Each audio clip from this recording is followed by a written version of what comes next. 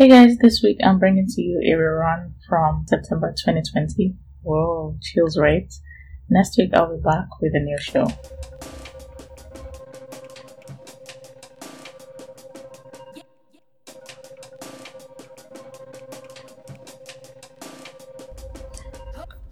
Hey people, you're welcome to another episode of this podcast. Our topic today is titled, So You Think Your Code is Clean? So let's talk about what it means to have clean code in a bit. Alright, so while getting ready for this episode, I came across this interesting quote by Martin Fowler, and it goes thus: Any fool can write code that a computer can understand. Good programmers write code that humans can understand. Have you ever come across a piece of code and you're like, oh my god, what in the world was this individual thinking when they wrote this? Please call 911. This is a national emergency. And then you take a step back and decide to use a tool like GitLens to check who wrote the code. So for those that don't know, GitLens adds authorship to a file and even to lines of code. So in other words, you're able to easily see, who to blame for any piece of code written. So yes, with your GitLens extension, you decide, I'm going to find whoever wrote this inferior code. I will find them and I will do something to them. And alas, it's been discovered by none other than you that you actually wrote this. What do you do at that point? Are you one of those that acts like nothing tragic just happened and move on?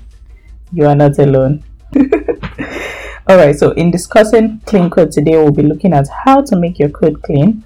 And this simply means making your code readable, ensuring that you're not that guy or that girl that comes across code they've written 3 months ago and do not believe that they wrote it. So to start, let's find out why we need clean code, okay? Hey guys, the end of this episode is right around the corner, and guess what? We are going to be leaving with a bang. In this episode, we're going to be talking about weird developer stories. Now, some of you have an idea of what this is about, as there have been ads on Instagram and social media about this.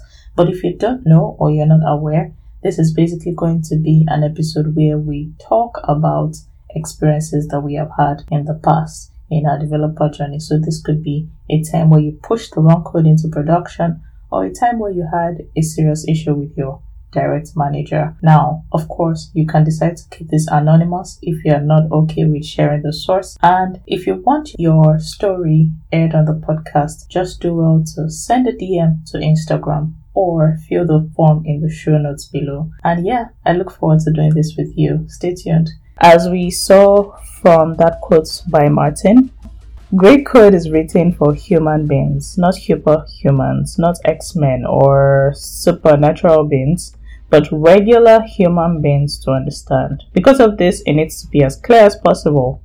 This means that in ensuring that your code is clear and easy to understand, people need to read and understand under a short period of time.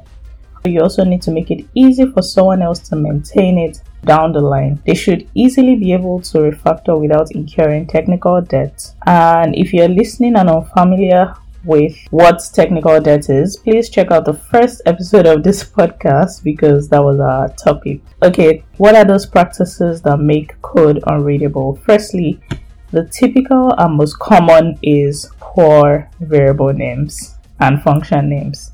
Now, when creating variable names and function names in your code, please avoid using acronyms as much as you can. For example, for a variable that holds the lines per page on a book, using LPP to denote lines per page, or another example could be using UPI to represent user profile information. Another thing people sometimes do is represent variable names with single letters, such as X or Y. This is hard for any reader to understand on first glance, and probably even on second, third, and the fourth glance as well. So try to stick with using a name that easily shows what that variable is responsible for. It's funny because it can really be hard to come up with names. I'm so sure that people that even have kids, right, probably spent months deliberating on what name to give their children. I know it took me a while to give my Wi-Fi a name. I know that it took some deliberation and some thinking, and eventually the name is not even up to, I don't know, six letters. Alright, so secondly, another thing in code that causes ambiguity is having a function that does a billion things. Okay, maybe not a billion, but really a function doing more than one thing needs to be split up. Break it up.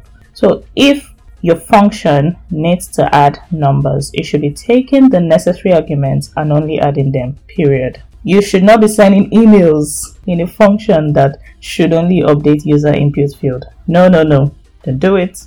I know it's tempting to have a longer function sometimes, but if it means that it has to handle 2 or more different responsibilities, then it's so not worth it. Also, if your if-else statements are beginning to get too nested, it's time to think about splitting those up into functions.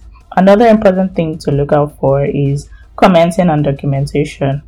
A general thing is to check that you don't find yourself explaining what your code does with comments. Now, when you begin to see this happening, you want to take a step back and look at it again. Your code needs to speak for itself and drop the mic, okay? Trust me, it doesn't want the comment section speaking for it. No. So your comment should really and ideally explain why something is being done and not what's being done. Also, try to ensure you don't have stale comments. When code is changed, update the associated comments. Leaving stale comments on updated code can really be misleading. Another thing you want to do is to make sure that your README file describes how the code base is set up and other vital information.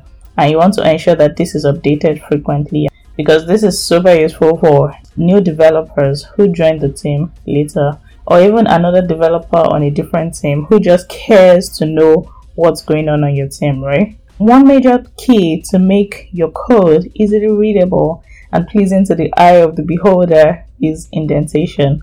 Lots of tools out there are available to automate this. I personally use Prettier to keep my indentation nice and clean, so you might want to take advantage of this as well.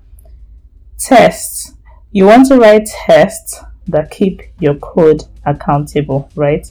And it basically helps a reader seeing the test to know how the code should function and what is expected of it.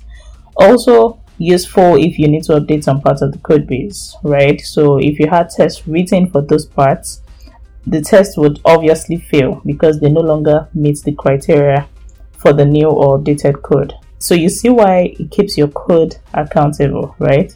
So ideally, the TDD process, that's the test-driven development process, is advised. But you know what?